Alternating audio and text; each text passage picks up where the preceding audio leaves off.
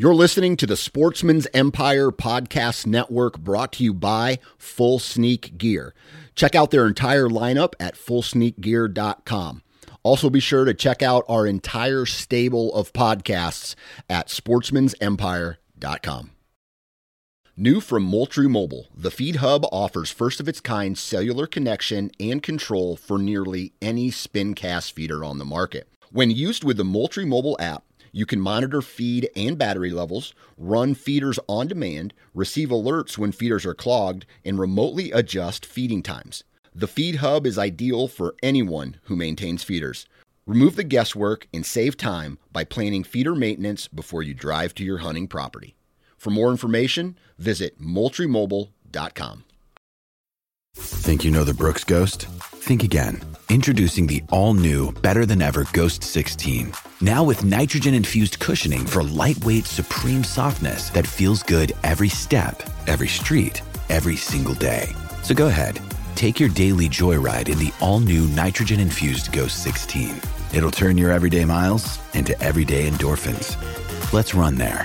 Head to brooksrunning.com to learn more. You're listening to the Sportsman's Nation Podcast Network, powered by Interstate Batteries. From your truck to your trail camera, Interstate Batteries has you covered. Visit your local Interstate Battery store today or online at interstatebatteries.com. Interstate Batteries, outrageously dependable.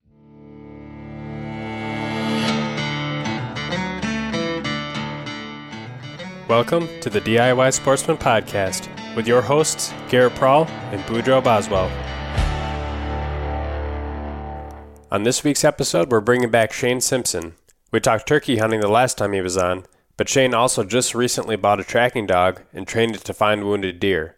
In fact, much of his season last fall was spent tracking deer from other hunters and taking notes during the process. Yeah, so I wanted to bring you on today because the thing you got going with Callie right now and starting to track so many different deer. I mean, how many deer did you blood trail last fall? I went on 38. I was about to say 80. I went on 38 tracks last year. I probably could have done 80 if I wasn't working on the weekends. That's usually when I got most of my calls. But I went on 38 tracks. We successfully recovered 19 deer. Now, when you're doing success rates, they don't count the ones unless you put them on the tailgate, the ones you actually find. But I did get confirmation, I think 7 other deer by trail camera. You could see like the injury or whatever they confirmed. So they're still alive? See the antlers like a week, 2 weeks later. One was like a month later. They'd see the buck and recognize his antlers. They'd send me a picture or whatever and say, yep. And then one guy sent me a picture of a doe he shot. He thought he hit it good, but when he got a trail cam picture of it a week or 2 later, you could see the wound in its shoulder, like a superficial wound. It was back eating in the corn. So there was like 7 of them that were later confirmed still alive after the fact. So there was no way for Callie to find it anyway because the deer was still roaming out through the woods. But excluding that, she found 19 of 38. So that's 50%, which is really good, especially for a first year. The national average for tracking dogs is about 33%. And a lot of that has to do with what they're going into. Did the folks that called you out there, did they grid search it with 50 of their buddies and ruin the trail or whatever? So that kind of hurts a little bit. Or if is the deer still alive out there, the dog's never going to find it. But so she did really good her first year. I'm proud of her. How old is she and what kind of dog? She's a blue tick coonhound. She's going to be 2 years old, I think, in September. Yeah. So did you choose that breed for blood trailing, or did it just so happen that you got the dog and then you decided later that you wanted to teach her how to blood trail? Intentionally got her for blood trailing or deer tracking. They say blood trailing, but the dog is tracking, depending on how you train it, it's tracking a individual scent of a deer and uses blood sometimes to help it along and make sure it's on the right deer. But I was looking for any dog that would be suitable for tracking deer. and I didn't want to spend a fortune. Now, most or a lot of the trackers, especially in the Northeast, they use wire-haired Dachshunds. It's big in Europe. They're little teeny dogs. They're a little slower, so it's easy on a tracker, and it won't pull you through the woods and everything. But my issue with that was we have a lot of water, marsh, and swamps in Wisconsin, and hopefully when they legalize in Minnesota, I'll be tracking here. And so I asked some of the veteran trackers before I picked my dog out. I said, "What do you do when you come across water, 2 foot deep or whatever marsh?" And what they have to do is pick their dog up and take it to the other side and walk the edge, and hopefully the dog picks it up again. I'm like, well, I don't like that idea. So I wanted I wanted a dog, because if you're going through a cattail marsh, the deer's going to be brushing against the cattails, and I want to know exactly where it went. I don't want to guess. And so I wanted a dog with longer legs, a taller dog, to make it through that stuff. So I just started looking online, Craigslist and whatever, to see who had some type of hounds. Beagles are still a little short. Found a, I can't remember the name of the dog, the type of dog. It was a red bone or something type of hound. That fell through, and then I saw the guy had some blue tick coonhounds he uses for bear hunting. And I guess he had several of his dogs had litters all at the same time, and he had too many of them, and he couldn't get rid of them quick enough. It would cost him an arm and a leg to keep them up, and no one was buying them, so he was selling them really cheap. So I went and scooped one up, and I was actually trying to get a male dog, but I let my daughter pick the dog out, and he said he brought all males with him when we met. And he had his daughter round him up and put him in the truck, and then we met at like a Walmart parking lot, and it sounds sketchy, looked like a deal going down, but anyway, I didn't care which one we got. I said, Brooke, just pick one out. And so she picked one out, and we got home, and I was playing with it, and I just happened to look under it, and I was like, this is not a boy dog. And so she'd already got attached to it at that point, wanted to keep it, but I called the guy and let him know, and he's like, oh, my daughter must have grabbed one of the females by accident. But so we just stuck with her, and she's turned out to be a good dog. And I don't guess it matters if it's a male or female. The only thing, if she comes in heat twice a year, though. Yeah, so I've got a dachshund. I've got a long-haired dachshund that I've trained for it, because I'm red-green colorblind, so it's difficult for me to track. And you pointed out the downfall of the dachshund is being that low to the ground. Obstacles come a lot more in play, like fallen trees. If you're in an area where there was like a tornado, the benefit is in thick briars and stuff. A lot of times they can go under it, but water can really slow them down, because like you said, you either got to carry them or you teach them to swim. My dog will swim it, and once he gets to the other side, then he'll basically go one way. If he doesn't hit it in like 30 yards, he'll turn around and go the other way, and then he'll just keep fanning that out until he finds it again. Yeah, some of those dogs are really smart. They know once they figure it out. They know how to kind of solve the puzzle. Okay, where something went, and it's amazing when you hear some of the stories. How the dog works through a scent trail and figures out a deer backtracked or did whatever. But touching on that about the trees and all the brush and stuff, that's really not hard on a smaller breed dog. That's harder on the tracker, because especially in a state like Wisconsin where you have to have them on leash the entire time. Yep. And that leash gets woven all through that brush. And a lot of trackers, they do you actually track deer? Is that what you said your dog? Okay. Well, then where are you located? Do you have to track on leash or off leash? When I was in Virginia, we had to track on leash. Okay. So I just ran a 50-foot lead on him, and then like if he went under something, I just dropped the lead and pick it up on the other side.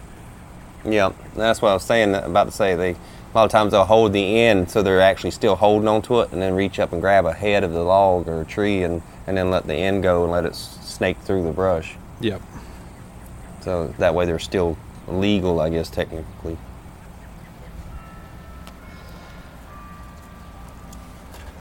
Yeah, so what are some, from my experience doing it, what little I've done helping other guys do it, you mentioned, kind of guys grid searching. Do you have any recommendations for people out there who may be looking to find a tracking dog in their area? My suggestion is, right now, find a tracker in your area. Go ahead and contact them and kind of get with that person and see what kind of requests they have on when they want you to call, how much they want you to look for it before you call. Because I know a lot of times when you get into this situation, you show up to somebody's property to help look for a dog, and like you said, they've been grid searching for 30 hours where there's 40 guys out there looking for this deer. So it kind of makes it difficult on the dog's recovery, on what he can smell and how his recovery is going to go based off what they've done in the woods. So do you have any advice for people out there? You touched on one. I would contact as many of your local trackers, trackers. Find out who is in the area, because you may call one when you need them and they're not available. Either they're working, because most of them do have full-time jobs. Some of them do it for a living, but they may not be available because they're tracking or have 2 or 3 other tracks already planned. Especially during the rut, it gets really busy.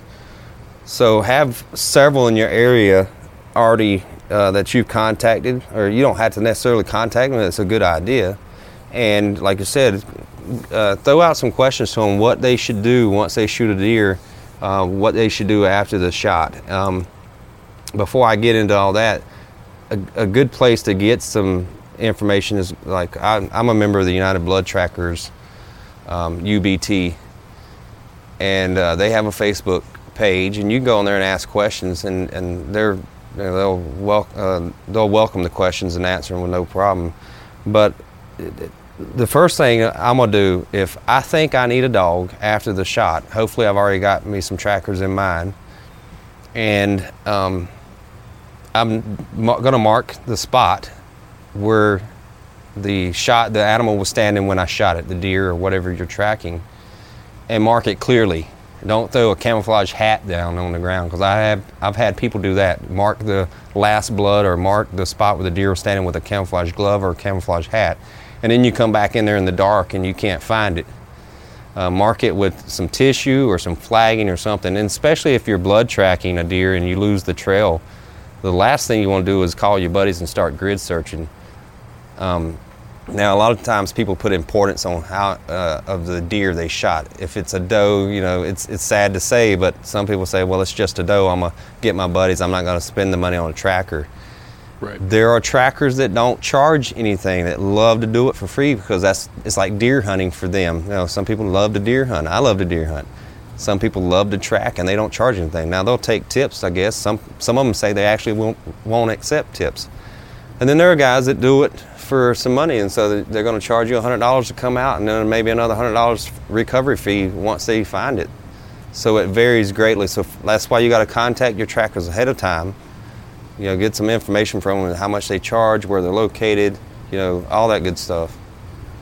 And they'll tell you, what to do after the shot. And number one thing is mark your trail well.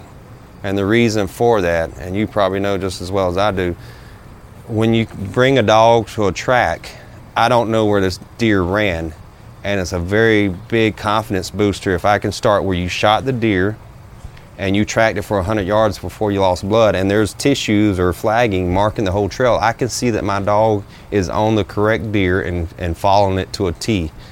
Once it gets the last blood, then I know that she's probably going to stay on that deer. Yeah, because, exactly. Callie has she's trained to follow a specific scent. I can just take a turkey wing and drag it through the brush, and when I put her on the spot where I started dragging it, I say find it, she follows that particular scent. When I went on a track once, it was a guy who was hunting on a bait pile, and there's no telling how many deer came through there. So she's got to work out which deer am I talking about. So I point at the ground and I say, find it. She takes me on a trail, and then she starts barking, and we go a while and don't see any blood. So I stop her, I bring her back. I start her again and I say, find it. She picks a different deer and she goes a different route. That's not the right route. On the third time I said, find it. She took a third different route, and she's picking, each deer, and she's like, okay, I basically told her it wasn't the right deer. the third one, we found blood a couple 100 yards into the track, and I knew we were finally on the right one. And each one went off in a totally different direction. We found the deer about 600 yards later. So that's kind of the things you have to deal with and remember when you got a tracker coming in. And especially like when you're training them, if you did a drag or if you did something like that, a lot of people will tend to want to correct their dog and bring it back to the path that they know they put that drag on, versus letting that dog either try to figure it out on its own, or eventually picking it up, taking it back to the start, and letting it work through it again. I think a lot of people try to correct the dog because they know where that drag went, so they know where that dog should be. So during the training process, you need to kind of figure out whether you want to let the dog try to work it out on its own or reset it. Exactly. You gotta pretend that you don't know where you laid that track, and I do that with Callie when she gets off track, and I let her roam 100 yards or more, and we're 90 degrees from where the track was laid, and I just let her roam and see if she finally circles around. Sometimes she circles, makes a huge loop, and eventually comes back to it and goes again. She's out there just searching because she doesn't know which way it went. But then there's times that she just gets way off and I have to restart her. And I'll say this: she did so good training last year. It was our first, it was the first year training and then the first year tracking. So she did so well in training. Almost every training track she nailed it. And then when we got to tracking in the fall, she did great. But this summer I've taken her on numerous tracks and she struggled on about half of them, and I was worried. I was like, did she forget what she was doing? Because she hasn't tracked or had a training track since November. It was winter time, and then I was turkey hunting in the spring, so I was on the road all the time, and it had me really worried. And so I started talking to the veteran trackers, and they said not to worry, because a lot of dogs figure out that these aren't real tracks. They figure out that it's a training track, and they just really not interested in training. But when they get on the real deal, they just click right back into it. They know they're going for a real deer when they can smell it. They can tell whether you laid the track or it's a deer track they're tracking. So I'm hoping that's what's going to happen with Callie this summer. This fall. Yeah, typically when you lay a track, a lot of times your scent's going to be relatively close to the track, depending on how you do it. Yep. So they can kind of pick up on that versus, if you go to a new area, the dog knows it's in a new area, never been here before, it starts to pick up on that. And with my little dachshund, I have a special vest that he wears when we go tracking. That's the only time I put the vest on him, or the only time he sees the vest. And he goes crazy. He goes crazy when you put it on. He goes berserk when he sees that vest come out, because he'll run to the door. He'll sit at the door and wait. You open the door, he'll run to the truck. He'll sit at the truck and wait. You put him in the truck, and he'll just start crying and whimpering. He's ready to hunt because he knows what it means when he sees that vest. Same here. My Callie sees me get the particular leash, and I had to use one of those prong collars on her just because she pulls a lot. When I put that prong collar on, she doesn't pull at all, and she listens very much. If I had just a leash that you walk her with, she'd pull you all over the place. But as soon as I get that leash and that prong collar, she starts jumping around and whining, and she's ready to go. And as soon as I open the door, she runs straight to the back of the truck, and as soon as I lift the gate, she's in there waiting. Let's go. And I've seen her sometimes on her own, like it's been a week since I trained her or did a training track or a deer track. She goes into the kitchen, she grabs the leash and says and brings it and wants me to take her. I'm like, we don't have anything to do. I'm sorry. Yeah, and another thing you mentioned was a key word. Like, what do you say when you told her to find it? Is that what you use? Yeah, find it. Yeah, I use let's hunt it up. So when I set him down on a track, I'll tell him, hunt it up. And he knows, okay, this is the time. This is when I need to start searching. This is when I need to start looking. Yep. And that's exactly what happens. Now, Callie get out there, she'll start sniffing around as soon as we get to a spot. And, and until she actually hears those two words, find it, then she really starts, you can hear her nose start clicking, and she's really working it. She's trying to follow that scent. Yeah, go ahead. A lot of times you can just, when they're on a track, you can look at their body language. You've probably tracked with the dog enough to know, if the dog is on it hot or if it's drifted off a little bit or even if it's lost it. You can just look at the dog's body language and see. And then, like you said, sometimes they may start circling, and you just let them circle until you just watch that body language, and then they'll pick it back up again. Yeah, I'm basically a pup when it comes to tracking myself, and I'm starting to learn those body languages and stuff. I can see her when she lifts her head up. The track, for instance, earlier I was talking about the 600-yard track. We found a drop of blood 200 yards or so into it, but we didn't see any other blood, but I knew she was on the track. And we went another few hundred yards, and one of the guys that was part of the hunting party was videoing with his little camcorder, and Callie lifted her head up and started walking. And I said, "We're getting ready to find your deer." And he's like, "What?" I said, "We're getting ready to find your deer. She's got her head up." And usually that means the deer is close by, and I know that. And I've seen it happen so many times that I'm positive what's about to happen. Now, she's done that a couple times, and we jumped the deer because the deer was bedded down. Right. But in this instance, she put her head up in the air, and we didn't go another 40, 50 yards around the little curve, and there was the buck laying there dead. And so, things like that. And then the position of her tail. If she's lifting her head up and looking back at me constantly, a lot of times she's not on the track. She's not on the trail. If she's looking back at me the whole time, it's like almost looking for reassurance. And I don't have anything to tell her, but she's got to tell me when she's on the trail. I can't smell it. But I'm learning all this stuff. I'm still new myself, but it's a crazy cool experience to track deer. It's almost as fun, if not more enjoyable, than actually deer hunting. I love deer hunting, but to track deer for other people, especially when you find it and they'd already basically given up hope, thought it was not going to happen, and then you find their deer 300 or 400 yards later, or like in the case of that epic track I went on, 1.3 miles we followed that deer. These folks go ballistic. They can't believe we found this deer, and that's because we can't see it. The dog can smell it. I imagine to a dog's nose, it would be like if we took that white chalk they use for football fields and mark a trail.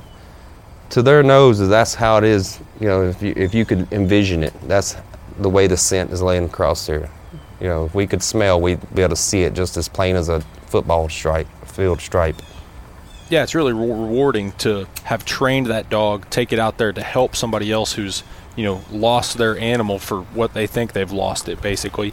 And then you take this dog that you've trained out there, and then you go out and find it. It's really rewarding for both parties because you've trained this dog to do this, and now it's succeeded in this difficult track or, where they've grid searched it, and then this person also gets their deer. So, like you said, it's really rewarding. Exactly.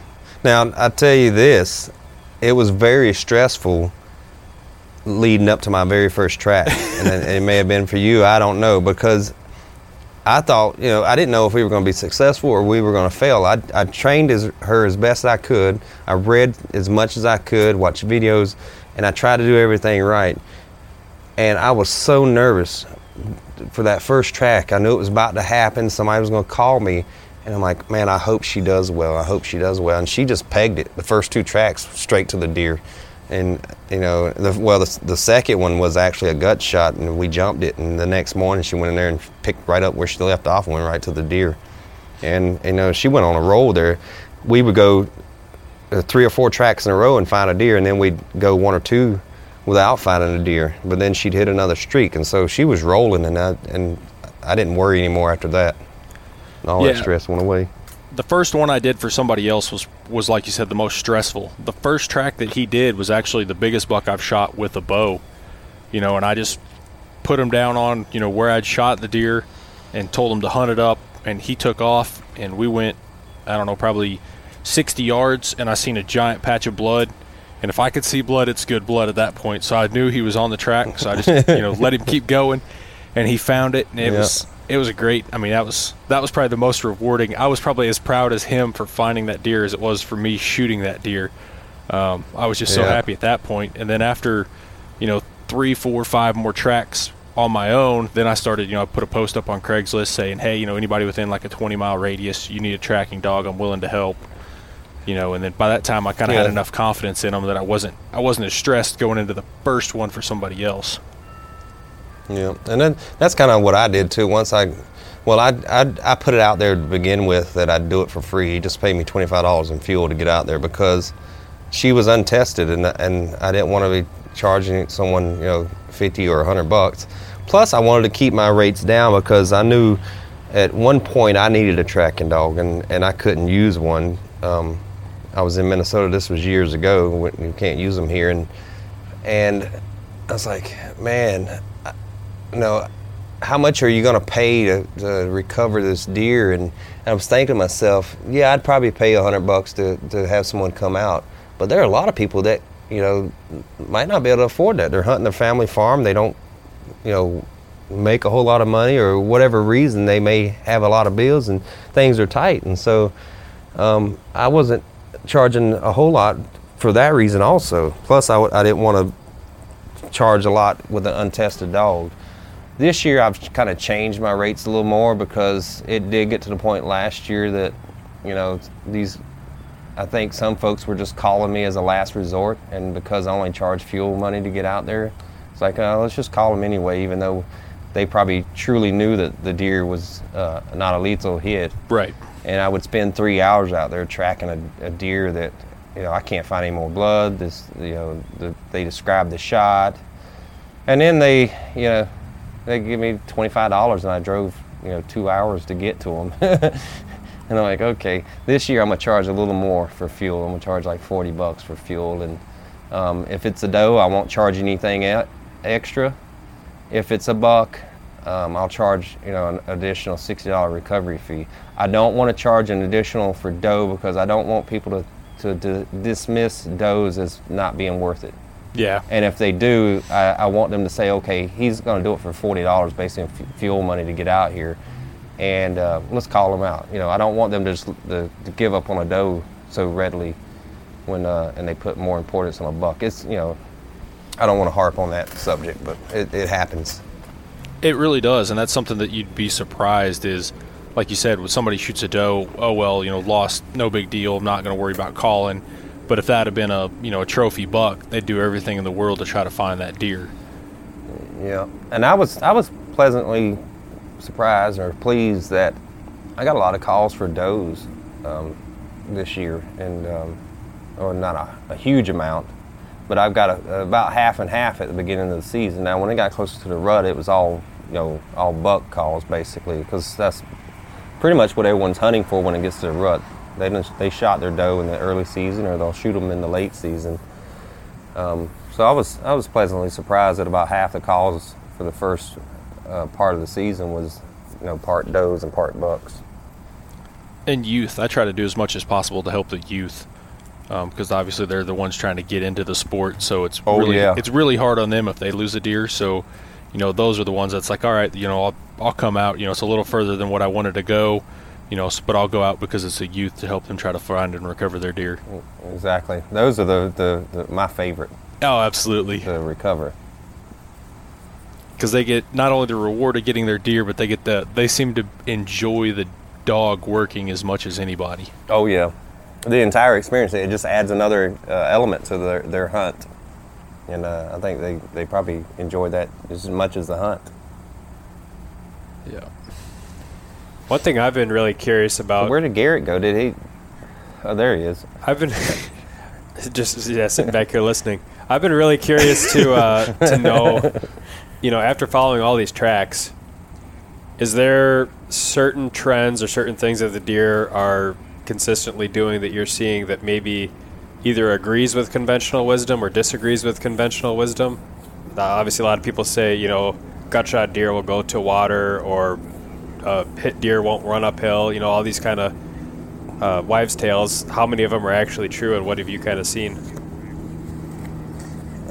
Well, based on my small sampling, I guess that's what it would be, a small sampling, 19 recoveries, because I can only do the unrecovered deer up until we found, last blood.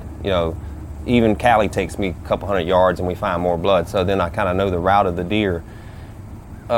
It doesn't go along with what a lot of people say. Even other veteran trackers, they tell me, the deer will hook around, check its back trail to go to water and do all this stuff. And from what I've seen, it's not like that. Now, I recorded all my tracks last year, and I have them documented, and I recorded what, the weapon, if it's a bow, the broadhead, the height in the tree you were, the distance to the deer, all that stuff I documented. And you'll see all that with the Cali Chronicles this fall.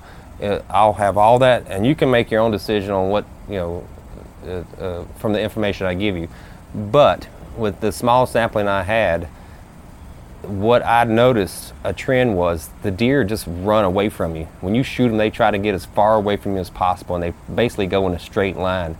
That initial burst after the shot, they may circle a little bit, and that's just to get going or get turned back where they want to go. But once they get up to speed and start hauling from you, 40, 50 yards away, they basically hit a deer trail and just keep running until they die.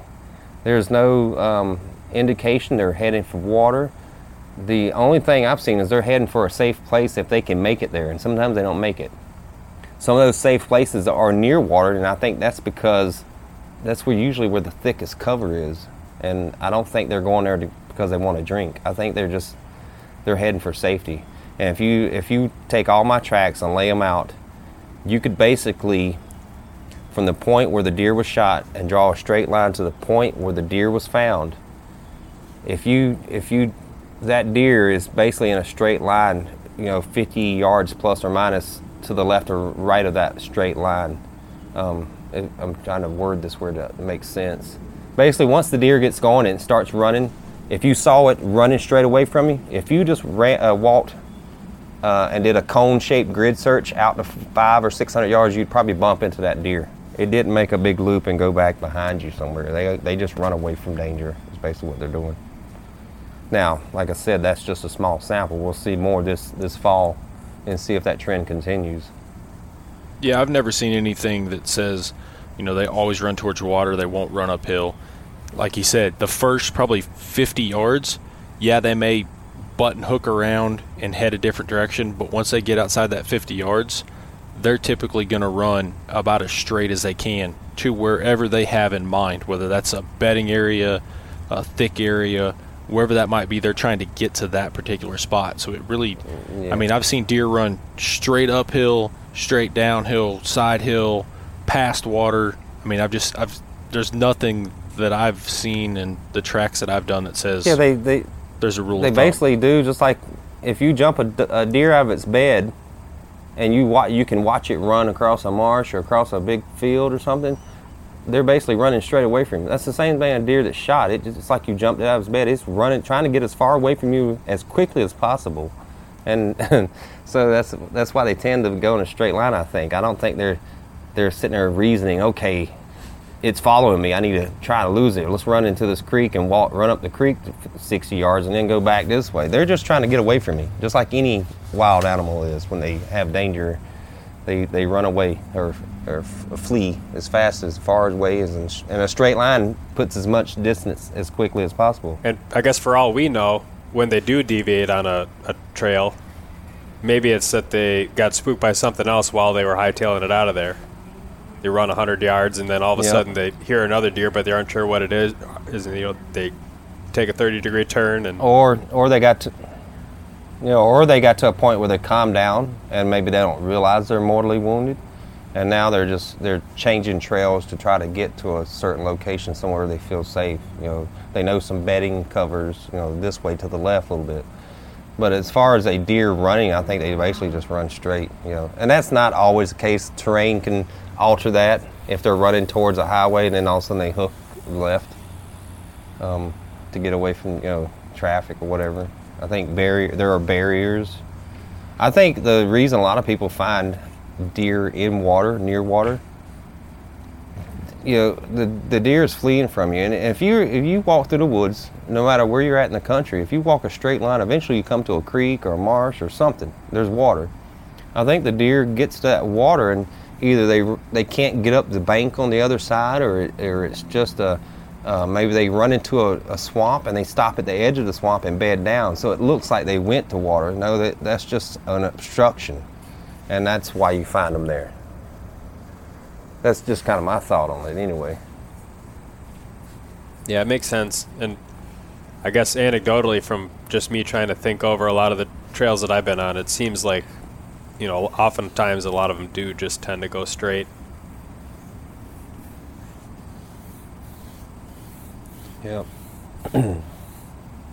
Yeah, one thing I wanted to touch on was we talked about tracking on a lead versus off lead. Some states, you're not required to have your dog on a lead or a leash. You can let it track on its own. Like with my experience in Virginia, it's really weird. The dog had to be on a leash if it was tracking a deer, but it was legal to run deer with dogs in Virginia.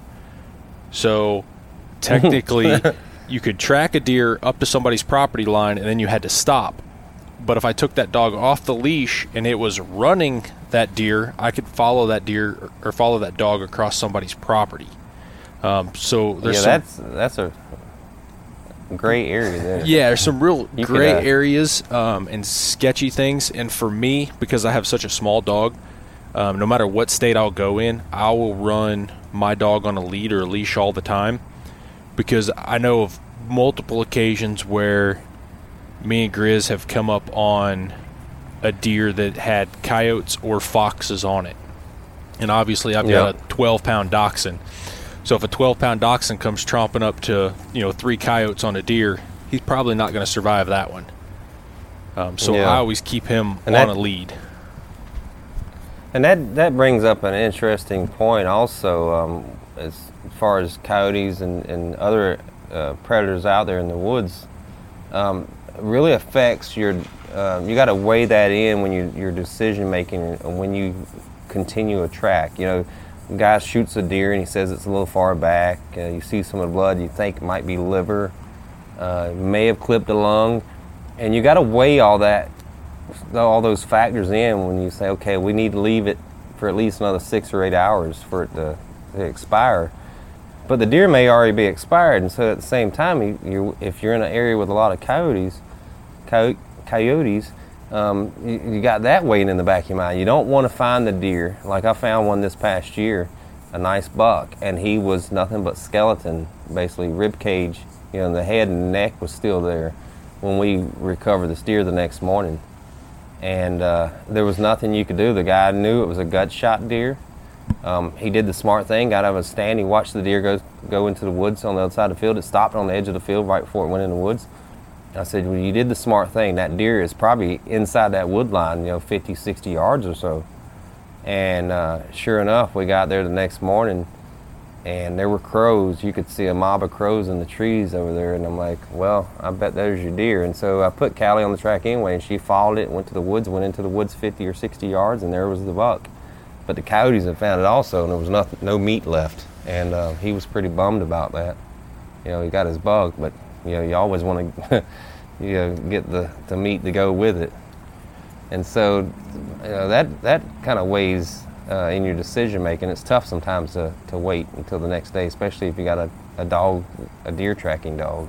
But you got to play it safe also, because if you jump that deer, you may send it to a neighbor and they won't let you bring a dog in there to track it. They won't give you permission.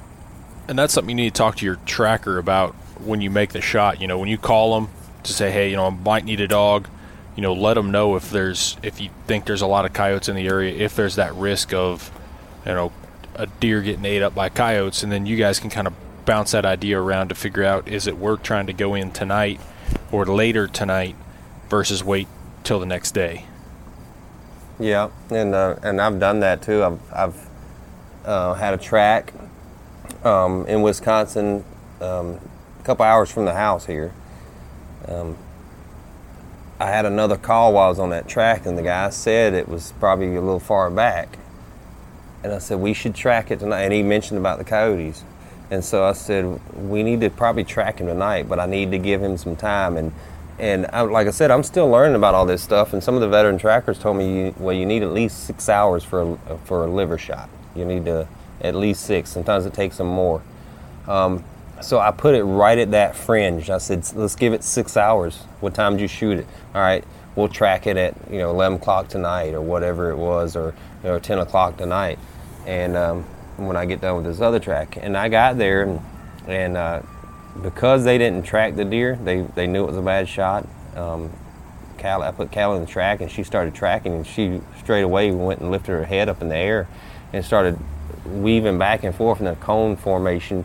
You could see the thermals, a little bit of fog in the headlights or flashlights, just drifting through the woods towards us, and she could smell that deer. And we got up to that deer. The deer wasn't totally expired, but it was basically not but a few minutes away from it. And that just shows if we'd gotten there an hour earlier, it may still had enough wits about it to get up and run off. But this deer was basically taking its last breath when we arrived. But on the flip side, you can get there and you jump the deer and it runs off, and so you always had to play that battle in your mind of when do we track based on the injury and the number of predators in the woods. So if you have a situation where you jump a deer and say it is a gut shot, it's going to be a lethal hit.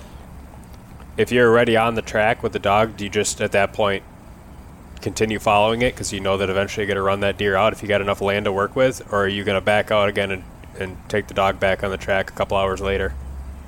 It depends. And I ran into that situation this past fall where we had a huge amount of public land. I mean, you had miles to go, and we were tracking a deer, and the fellow shot it with a rifle, and he explained how he shot the deer, where the position of the deer. It was quartering away, and he shot it, and we started tracking this deer, and Callie would get to the certain spot, and she would just start barking and pulling me really hard, even with that prong collar on. I said, she's on a fresh scent, a hot scent. And initially I thought she was on the wrong deer.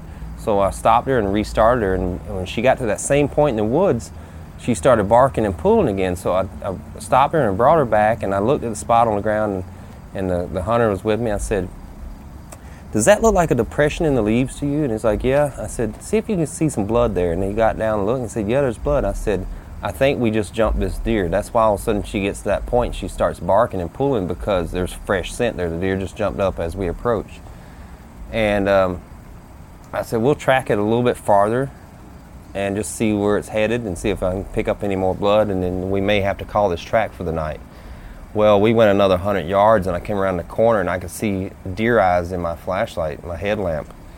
And I tried to stop Callie, and she started barking, and the buck turned, got up and departed, but it struggled to get up and leave. And I called the hunter up to me, and I got to thinking. I said, "You know what? You might have only got one lung." And from what I'm told is a deer with a one lung hit can get away from you if you don't. Sometimes the best option is to if you have enough property to keep tracking this deer and keep running, just keep chasing the deer, and it won't make it on one lung. It'll expire quicker. And so we had enough property, and he gave me the go-ahead to keep tracking, and so I said, "Let's go, Callie," and I was running behind her. And we didn't go another 100 yards, and we come around the corner, and there was the buck again, and he couldn't get up. He was too exhausted. And basically, the hunter came up there, and the deer expired a little while later. I didn't stick around for it. That's what he told me. But in that situation, the best option was to keep tracking that deer, thinking it was a one lung hit. And I don't know what it ended up being. He never told me what it was. I got the deer for the guy. I did my part, and I left. So, but then there are situations that you got to decide. I don't have enough property. There was the gut shot deer, for instance, the second track for Callie. The hunter wanted to keep tracking it. I said, "No, we cannot keep tracking. Oh, that deer should be dead in a half hour. Let's just wait a half hour." I was like, "No, it is a gut shot deer. I can see the stomach contents on the ground and that green stuff." And I said, "We are not going to continue tracking." I said, "I'll come back out here in the morning and track it for you. I don't want to keep pushing this deer, number one, because we're not far from some private land, and the private land that we were near, I don't think those folks liked hunters too much just by the signs they had around the property." And I said, if it goes on that property, I doubt they're going to give us permission to track it. You know, in Wisconsin, you have to have permission to track an animal. You know, in most states, you can continue tracking to recover down game or whatever. Wisconsin, you had to have permission, period, to go onto someone else's property. I came back in the next morning, and that deer didn't run 80 yards and bedded down, and it may have died that night, you know, not long after we jumped it. But you gotta play it safe sometimes. You gotta weigh all the factors, and sometimes it's a hard decision to make, especially if a hunter thinks that, you know, the coyotes are going to get it, or, you know, whatever's going to happen. There's a few things in there that you touched on that I kind of want to go over a little bit. One of them was, you know, the dog barking. You know, for me, I don't like my dog to bark for that reason, is that if we do get close to that deer and the deer is still alive, I don't want that deer to be startled. Trust me, I wish she didn't. Yeah, I know. It's hard. Some dogs just get overly excited. But luckily with my dog, he doesn't bark. So when you get in close, you know, because the dog's on a lead, you know, you can keep him close. Sometimes you can get into 20 or 30 yards of that deer and it still be alive. And then this brings up a second thing is when you reach out to your trackers, some trackers don't like to have the hunters really close to them when they're going through there. And some trackers will actually prefer to put down the deer if they encounter it still alive themselves, versus having hunters right there. So when you call your tracker, you know, ask him about that situation, how he would handle it, what's his preferred method. You know, for me, I just typically don't like people like within 10 or 15 yards of me. They can be there behind me the whole way, but as long as I'm tracking, I don't want them breathing down my neck, being right behind me in case the dog loses the trail and needs to circle back. You know, as for putting down the deer, if they want me to put down the deer if I come across it, that's fine. If they want to put it down, I'm fine with that too. But most of your trackers will have a good relationship with the law enforcement officer in their area, and they will have an understanding with them on whether they can put it down. They can put it down at night with a rifle or whatever. So they should know that. Yeah, some states allow the tracker to carry a weapon to dispatch the deer. Wisconsin does not. And so, you know, when I come up, I don't like to see an animal suffer. And I can't carry anything to dispatch a deer. So when I come up on a deer that's not like the buck, it can't get up, you know, I found the deer for the people, and, you know, I leave. And what you do is on your own. I don't want. Hopefully they dispatch the animal, you know, with a knife or whatever they got to do. You know, I don't want to be there to see them break the law, but at the same time, I don't want a deer to suffer either. So I just kind of do my thing and find the deer and leave. One of the other things you were talking about, the hunter following you. When I first started tracking the first few tracks last year, I had the hunter with me, and I was having them try to look for blood, because I'm like you, I don't see blood very well. I struggle with it. I have to have a really bright light, and then, you know, it has to be a lot of blood. If it's specks, I'm lost. I'm on my hands and knees for hours. And so initially I had the hunter following me, but it like you said, they would get in the way a lot of times. The dog would, you know, go forward, and then it would come back to try to reacquire the track, and they're in the way. And so then I started having them hang back stay back about 30 or 40 yards and just, you know, look for blood. You know, I've got my GPS running. I know where everyone's at. I'm dropping little flags on my application as I go if I find blood or where you're at. And then I came up with an obvious smart idea was I'd carry two-way radios with me. I give the hunter a walkie-talkie, and I say, you just stand right here. If I need you to come forward, I'll stop and I'll radio up to you to come up. And so that's what I do now. I don't even track with the hunter with me. I get to the last blood, they stand there, or we go to first blood. When we get to last blood, that's where the hunter stops with the walkie-talkie, and then I advance forward, and when I find the deer, I radio up for him to come join me. I use the glow sticks, the kind of pop chemical glow sticks like military and them use. I know we mentioned earlier marking where the shot was and then marking the trail. I use those. I'll use, you know, like a red or a blue at the point of shot, and then I'll use a yellow or green as I go through the woods where I seen blood. So like you said, you can turn around and look, and you can see these things glowing in the woods at night to kind of get a general idea of the direction the deer was traveling in case the dog loses the trail. And that's one of the things. Yeah, that's one of the things I'm going to include in my my pack with me when I go on tracks this year. Last year I was just dropping a pin on my app as I went, and then I would come back to Last Blood, and then you still got to find Last Blood again. So now I'm going to get those, the plan is to have those, those little glow sticks are about 3 inches long, the little thin ones, they're, I don't know. Made to go on like the end of a fishing rod at night. Oh yeah, those, exactly. And then just have them in my pocket, and I can just pull one out and snap it and just drop it as I go.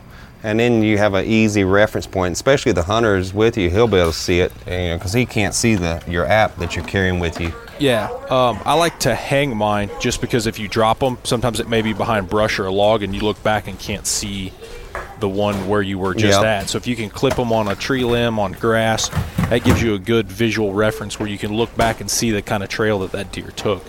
It's really helpful if you lose it. That brings up an interesting point, because I'm always concerned that if I stop Callie, that she's going to think I'm stopping her because she's on the wrong track. So I hate to stop her at any time. If she's on the track and I know she's on it, I try to keep her going, and that's why I would want to snap those and stuff. Do you ever worry about that if you had to stop your dog and hang something, or evaluate what you see, the sign you see on the ground, that she's or he's not going to pick up when I continue on the track? Yeah, I was really concerned about that because he was on a roll. He was going. I didn't want to, bust up his thing. But there was a couple tracks that I purposely stopped him, whether to water him, to get him something, and then let him resume the track. And I can't say that it messed with his mindset any. He went right back from, panting heavy, got him a bowl of water, let him drink, and then he was right back on the trail. So I don't think it affects my dog. It may affect some dogs, but I think if it's a trail that you really feel like you're going to find this deer on, hold the dog up for a minute, see if it affects your dog.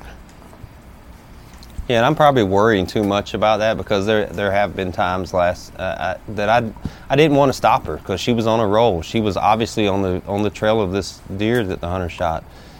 But there were a few tracks that I had to stop her in order to wait for the hunter to join me, because maybe we found a wound bed and I wanted him to wait there, or whatever the reason was. There was an obvious reason I had to stop. And she would get right back and I'd say, all right, find it. And she'd go right back to doing her thing. And I'm probably just worrying too much that they know what they're doing, that they realize we have to stop sometimes for whatever reason. Yeah, they just keep on getting it. You may have to change batteries in your GPS or in your flashlight, so it's going to be a 30 to 45 second pause, get batteries changed, get back in and that's the most, get it to hunt. Yeah, that's the most common thing for me, is to change headlamps, because I usually use rechargeable ones, and I keep one couple charging in my truck, because I may get multiple calls in a night, and then I have a couple with me while I'm tracking. I may be out on track for 3 hours out in the woods, and you get about an hour and a half maybe on some of those lights, and you have to stop to change out lights. Or in my case, one time a limb ripped it right off my head. I had to stop to go back and get it. I was going to ask what you use for protection, as far as equipment for when you're tracking. For the dog? For the person, for the tracker. Like last year I had so many limbs rake right across my eyeball, and so this year I bought a helmet with a shield. I bought some goggles last year, but they caused more problem than they did anything. So this year I bought like a little tactical helmet, mainly to film my tracks with a GoPro mount on it. It has a little night vision scope mount that I can mount a GoPro to, but it has a little visor that pulls down to protect my eyes. And what equipment do you use out there as far as protect you from like briars and stuff?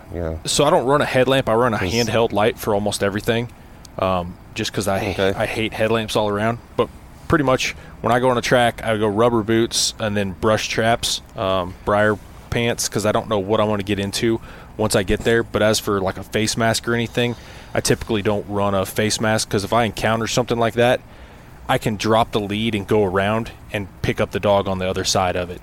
So I don't necessarily have to bust through a whole lot of stuff. Especially if I can see through it. Obviously, if it's a huge briar patch, I just try to bust behind him and kind of let him keep doing his thing and just try to keep up with him. Yeah, and that's part of my issue is, Callie's a bigger dog, and I can't run one of those 30, 40-foot leads. She burns it right through my hands. Right. So I have one of those little retractable leashes that have a good handle on it, and I can manage with that. The problem with that is I have to follow her everywhere she goes. Every single place she goes. She goes to a pile of buckthorn or that prickly pear stuff that grows up here everywhere that has ridiculous thorns in them.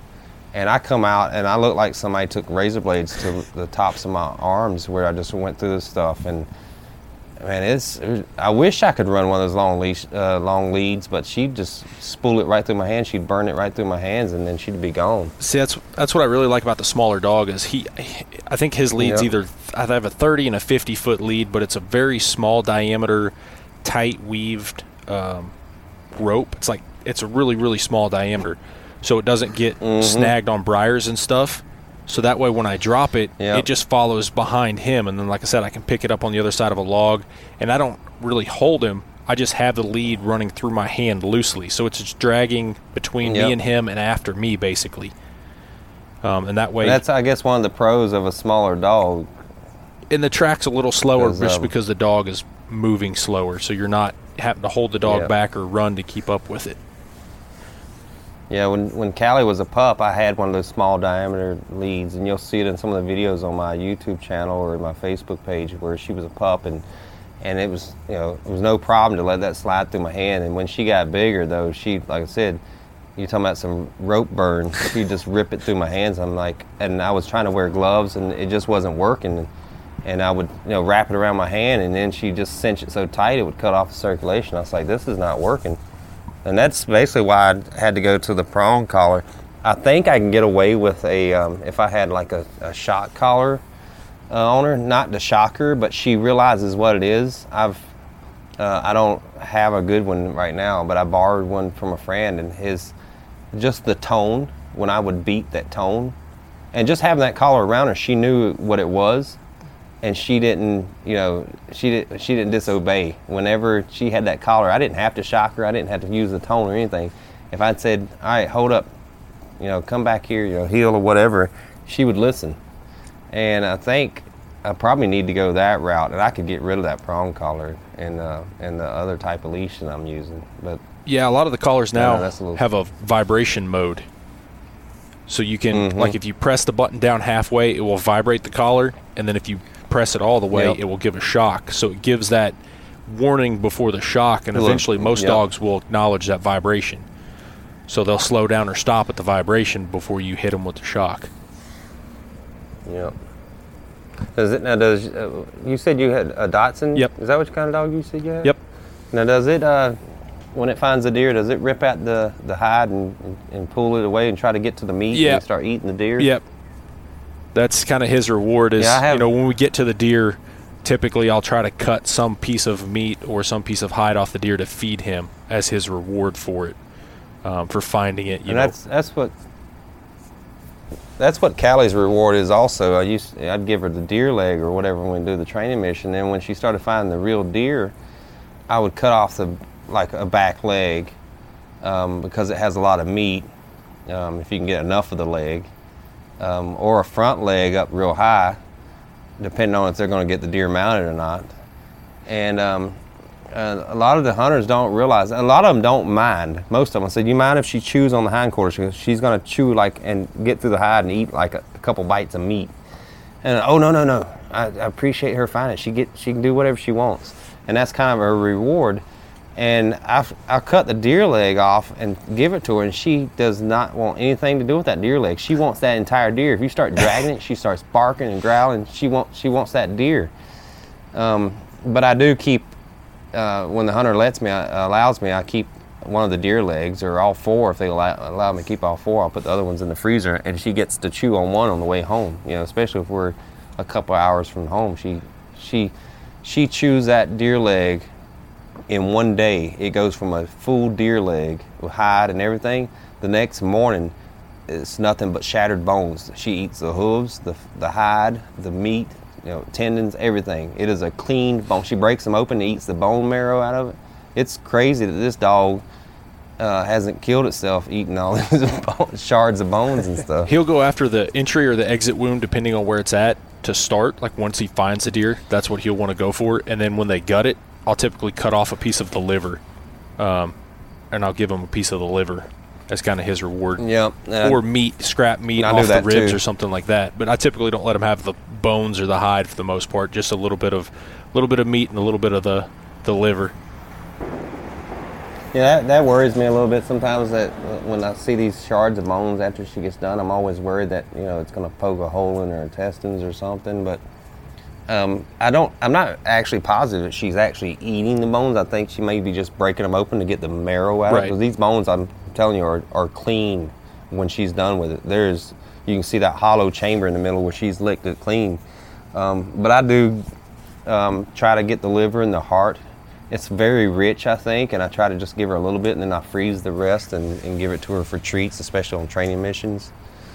Yeah, he likes it when I've given her a lot. He likes it when he recovers one of my deer, because when I butcher the deer up, he gets all the scraps off that deer. As you're cutting off the sinew and everything, just flip them onto the floor, and he will literally gorge himself on deer meat. Yeah, I had to limit Callie because she'll puke it back up in the night if I'm not careful. She gets too much of it. She loves turkey too. This spring, every time I'd bring a turkey home and start cleaning the yard, she sits there and patiently and waits and drools, and as I'm processing a turkey, I get a little bit of scrap meat and I'll toss it to her, and she'll gobble it down. So she loves that sort of stuff. Probably just like your dog does. Loves watching me butcher a deer and give her scraps. Would you take her on a bear track if somebody called you up and said they hit a bear? I'd probably try it if it was close enough. My thing is early on, whenever I'd get a call for any track, I was going to take it. One of the first tracks I had was a couple had lost their dog.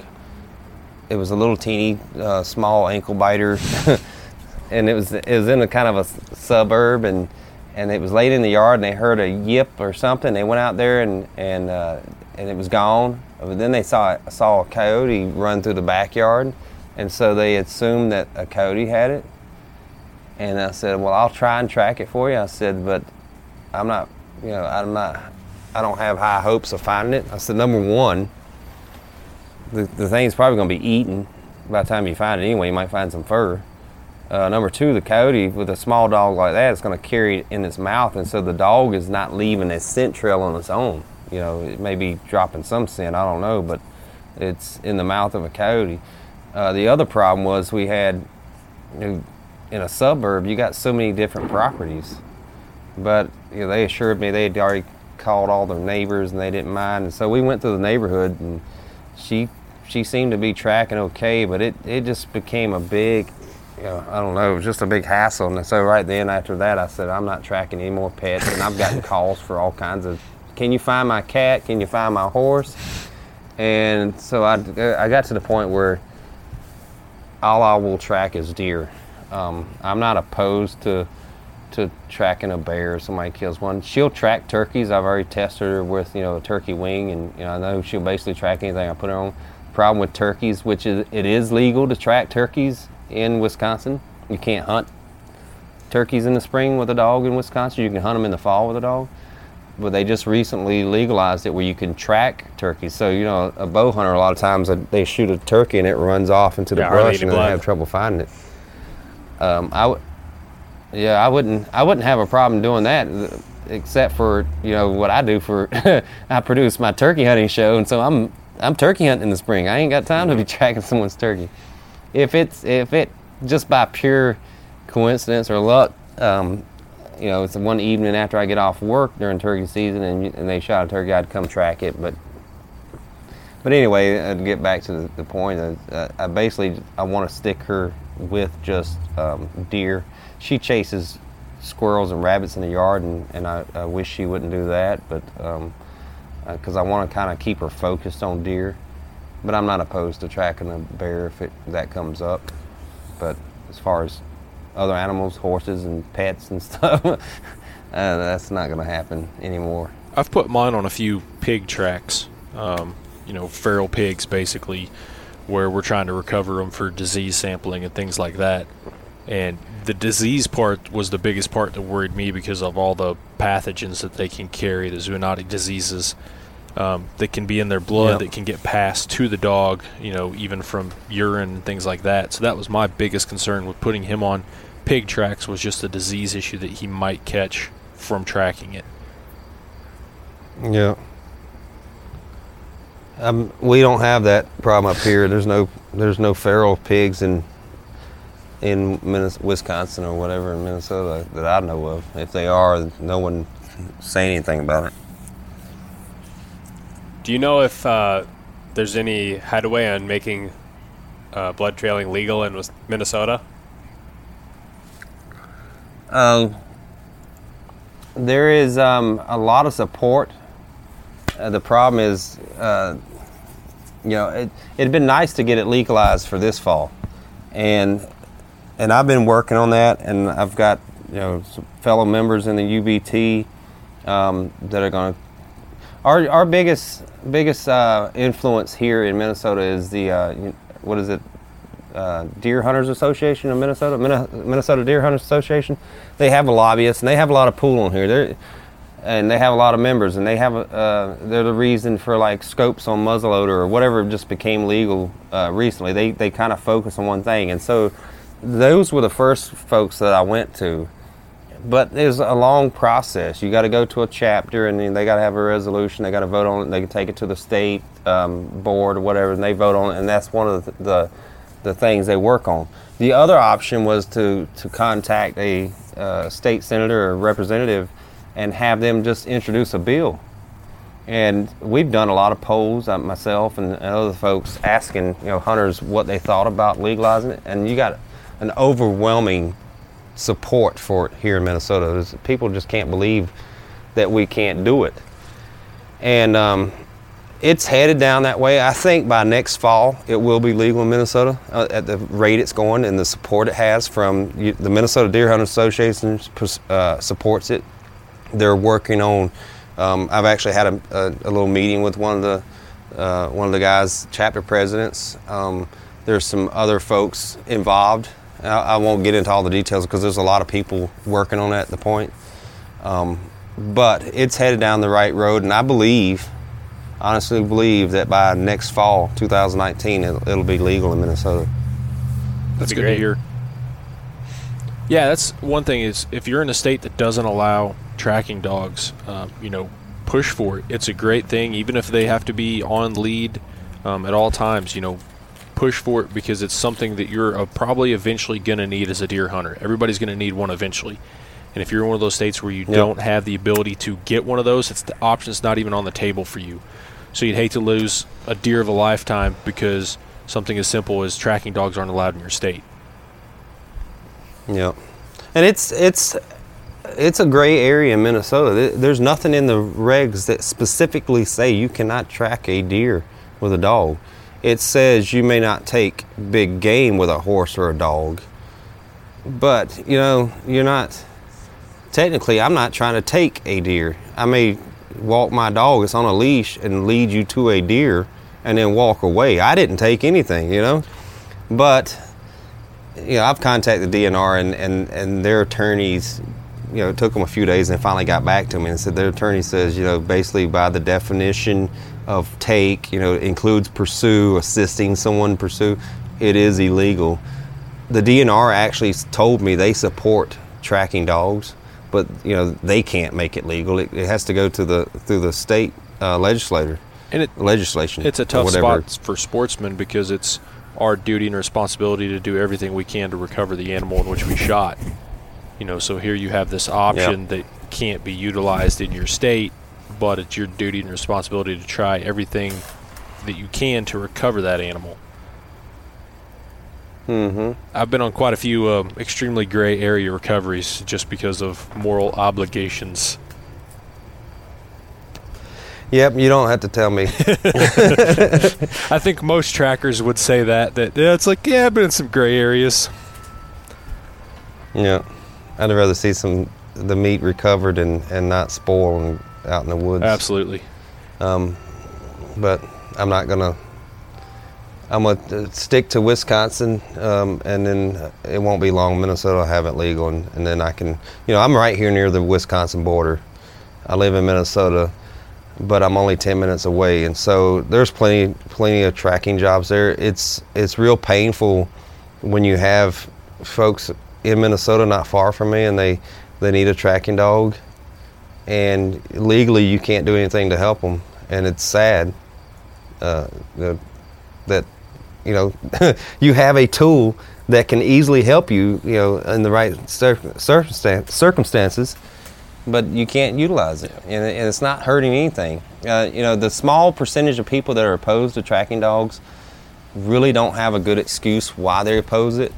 One of the biggest reasons why they oppose it is because it'll open the gate for abuse. Well, that's really a lame excuse in my opinion. Everything is open to abuse. It's illegal now. Yeah. I can still abuse it and go out there and do it. Yeah. There's people with pheasant dogs out there. They can go out there and track a deer and say they're pheasant hunting. I mean, it's not going to change anything. And the fact that it has to be on a leash, there's no way I'm gonna be able to hunt deer. That's what they're worried about, people hunting deer with dogs. Yep.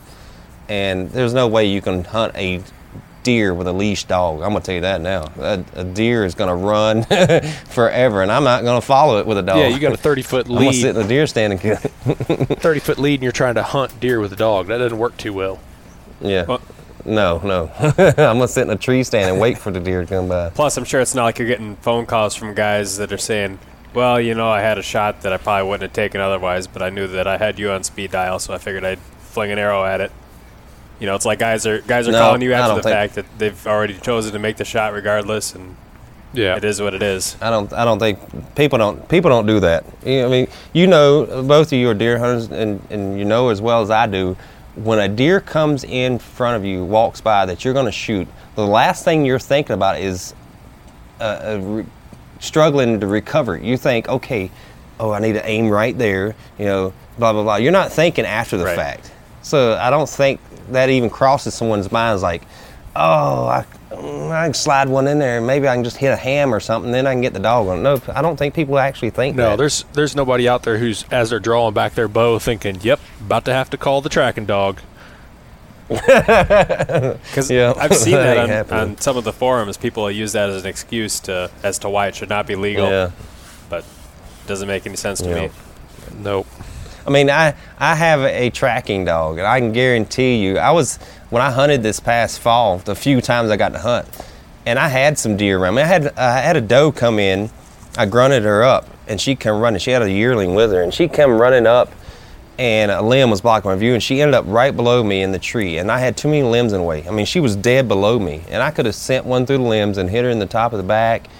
And I have a dog. I could have just easily went home and then got my dog and thought to myself, I'll just sling it through here and hope for the best. That was the last thought in my mind, was my dog. That dog didn't even enter my mind. I was thinking the whole time was, man, I hope she turns around and heads back out into the clearing so I can get a clear shot. And she didn't, and I didn't get to shoot at this deer. So, I mean, even with owning a tracking dog, that thought didn't even cross my mind.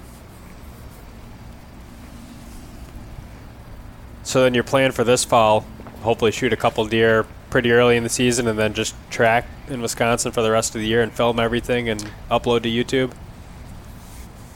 That is the plan. I'm definitely going to put more time into trying to put some venison in my freezer because I miss it. I'm tired of eating turkey. And I don't have any venison. Now, one of the guys that I tracked a deer for last year, he gave me part of his deer. And he's letting me hunt his land this fall. And he is covered up in deer. And he's actually, he's not really enthusiastic about hunting these days. He's done it for years for deer. He still does it. But he's like, if you want to run cameras, come and go as you please. And I'm like, sweet. I can come down here and hopefully get a doe early, maybe shoot a buck early. If I don't get that early, I'll take time for myself throughout the season here or there and maybe put some deer in the freezer. But because I tracked a deer for him and found it, he's opened his property up for me to deer hunt this year. And hopefully if I get at least 1 or 2 deer in the freezer early, then I'll really just go full bore on tracking. And I'm off during the week. I work weekends. That's what really hurts me, because most deer are shot on the weekends, and I've gone on some tracks late at night, get home at 1 o'clock in the morning, 2 o'clock on one occasion, and had to get up at 5 o'clock to go to work. There's not a whole lot of calls during the week, so that hurts me in that regard. But when the rut kicks in, it's every day of the week, 3 or 4 calls or more. I know some trackers get 20 and 30 calls a day during the rut. But my plan is to put some meat in the freezer, and then I can just go full bore at tracking deer, and hopefully do a decent job of documenting it. Are you going to upload it to your personal YouTube channel, or are you going to have a YouTube channel that's, got a certain? No, it'll go straight to my YouTube channel. The plan is, if the audience knows about my Calling All Turkey show, when I'm turkey hunting, I video the hunts, and then I'm hunting, turkey hunting all day long, and then at night I have to download the footage to my computer and then try to edit in between. I think with the tracking, because tracking calls usually come in the afternoon or evening after light, either because they shot one that evening or they want to track the next morning, and so that allows me some more time than with turkey hunting to edit right away. So if I go on a track tonight, for instance, tomorrow all day I don't have a track to go on, so I will edit it and post it the next day, hopefully, this track, and it'll go straight on my YouTube channel. You can find me if you just go to YouTube and type in Shane Simpson or Shane Simpson Turkey Hunting. My channel's up there. I have so many videos on there and views that my channel is one of the top ones that pop up. And those videos, hopefully, if everything goes well, I'll be able to get them out on a daily basis as right after the track, the next day. Worst case, it'll be 2 days later. And so people will get to follow along. You'll get to see the track as we saw it, the overlay of the satellite images showing the progress of the track. We're going to do a what do you call it? An autopsy of the deer after we find it, to show exactly what organs were impacted. Now that autopsy video, just because of the graphic nature of that'll be a separate video, and I'll post a link, to each tracking video, and the folks that want to see that graphics content, because, I'm trying to get some sponsors for it also, and some sponsors may not necessarily want to see all that graphic stuff. So I'll have a separate video for the autopsy, because I know people, just like me, when I see a deer hunting show and they have to back out and track it the next day, they never show where the shot was or what it hit, what caused it to go so far. So I want to include those things. It was a one lung, for instance. I mean, that deer we tracked last year went 1.3 miles. It was double lunged and liver shot, and it still went that far. But part of the reason we think it went that far was it just clipped the liver, and it just clipped the second lung. The first lung that it really got a good portion of had a huge growth on a huge cyst, and we theorized that lung was not functioning anyway, or functioning to a minimal degree. And because it took the brunt of the impact, it really didn't affect the deer. It took that part of that little clip to the liver to slowly kill it. And we think that deer lived most of the night. That's going to be a really interesting series to follow along with. I'm really looking forward to that. Like you said, talking about how long the track was, and then, what bones were broken, what arrow setup was used, or bow was used, or even gun, and seeing, what a deer can do after being shot. It's going to be really cool to follow along with. It surprised me. It surprised me a whole lot this year. I thought when you shoot a deer, they either die or they eventually die. But after seeing some of the tracks we went on, and some of the stories from fellow trackers, other double lung hits, deer are really tough, and they get video from trail cameras or pictures of or see the deer the following year, it's amazing some of the stuff the injuries, and I think it's just built into them. You know, bucks have antlers, and I'm sure they gore each other, you know, and they have to be able to survive those types of injuries. You know, they're wild animals, and so they're a lot tougher than we give them credit for. Yeah, I think it'll be especially interesting too, just to, you know, kind of see the aerial. If it's a place where the guy's comfortable, you show him the aerial just to, you know, so everybody can put the whole story together and say this is what the shot was. We can see that it ran 400 yards in a straight line, or in this case it went, you know, 200 yards and did a U-turn for whatever reason, and then you can try and, you know, it's like you're, you know, one after the other. It's like gaining years and years of trailing experience, and I think even if guys don't necessarily have access to a dog, they'll be able to learn a lot about what decisions to make. Yeah, I think. Yeah, we may see some trends during the production of this, and then again we may not. But I think the biggest takeaway is folks are going to learn, just like I've learned a lot in my 1 year tracking, and most trackers learn. The more they track, the more they learn. They're going to learn a lot of things that they can apply to them tracking without a dog. You know, how long they should wait, you know, what happens, what do they typically see from a deer that's shot this way. You know, some of the, I'm going to try my best to include every little sign that I see. Okay, here we go, we can see a slight depression here. You can see the shape of the deer in the leaves, and there's a patch of blood there.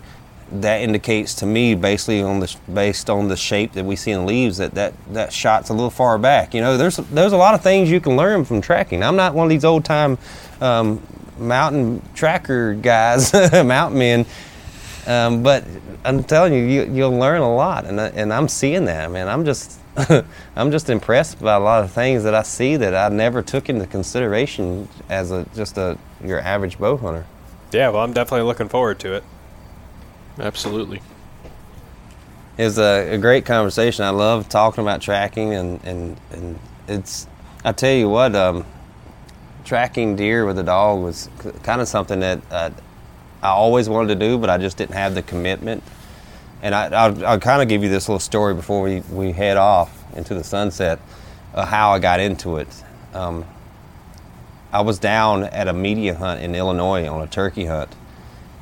Illinois Connection, I think, is the name of the service. We were down there turkey hunting, but they have a guy there. His name is Tracker John, and he tracks deer for a lot of the big shows and stuff. And he has some well-trained bloodhounds.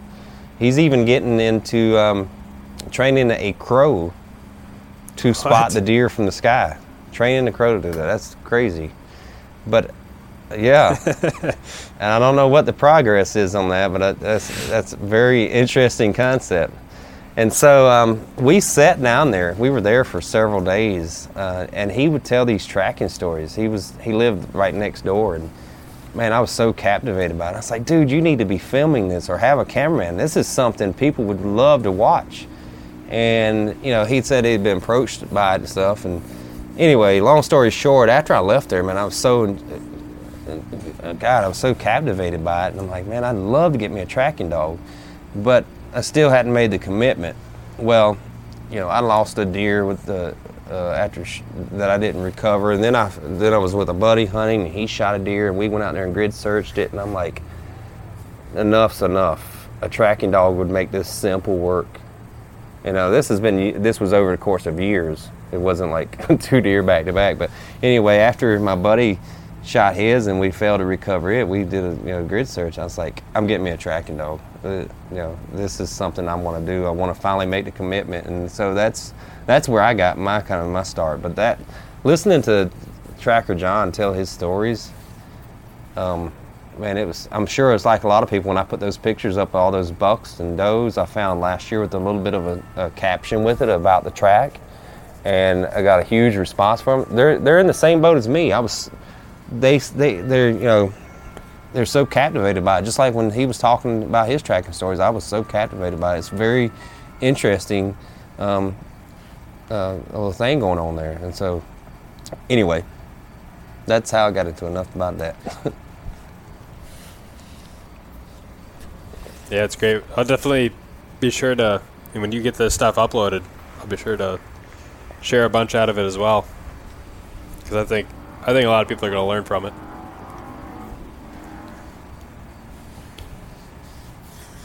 Yep, and if they don't, go ahead. If you get any really, really spectacular tracks or anything you kind of want to tell the story on, let us know. We'll get you back on during season, and you can kind of tell the story of that track and what made it so special. That'd be really cool. Sure. Yeah, it would be, especially when it's fresh in my mind. Yeah. Because I did I don't know if you saw the story of the track I did with Charlie Elk. Both of us, that was a year ago, and both of the details were a little foggy to both of us. And we started recalling it as we started telling the story. So, yeah, if it's during the season, it'll be fresh in my mind, and I'll remember all the details. Plus, I'll have, hopefully, video of it, and like I said, and people will be able to see that. But I think this year is going to be, I'm already stressed out a little bit about it, just like with Callie, her first year tracking. I've been promising everyone a lot with trying to document this on video and stuff. I'm hoping I can pull it off. It worries me that I can't, but I've been, every time I go out deer scouting or do training missions with Callie, I'm wearing some of the mics and the cameras, and I'm trying to play with the lights and to make this, because it's very difficult not to record it on a track. If you got a field to go through to track a deer, that's easy. But some of the brush, you know as well as I do, some of the thick stuff that we go through, you can't operate a camera and run a tracking dog at the same time, so you can run GoPros that are mounted to you, but limbs and vines and briars and everything just snatches everything that's hooked to you. That's where it makes it difficult. There's no running up ahead and setting up a tripod and getting this good pan footage of the dog going by. You know, your head's in brush, underbrush, around brush, and then, you know, it's like, oh, well, where'd the dog go? Oh, there he is. And then, like you said, it's all at night. So you got to have all the lights to be able to illuminate it enough to get good footage. Yeah, it's gonna look like body cams on police officers or something. But hopefully people get to see, you know, what I see, and I'm experimenting with different methods in order to do a good job tracking. I don't want to compromise how well we track by trying to document on video. So that's why I'm trying to use cameras mounted on me and whatnot. But at the same time, I want to try and do a good job of getting good footage that's not, you know, someone doesn't want to watch. Well, I look forward to it, that's for sure. That'll do it for this episode. Special thanks to Arrow Hunter for partnering with the podcast. You can find both of their saddles, the Kestrel and the Kite, for sale at arrowhunter.us. Be sure to follow the Sportsman's Nation Podcast Network wherever you listen to podcasts. Also, give us a like on social media. Bobby and I enjoy collecting and answering your questions. We had some great feedback on the 2-part Q&A podcast, so at some point we'll likely have accumulated enough questions to do it again. Thanks for listening.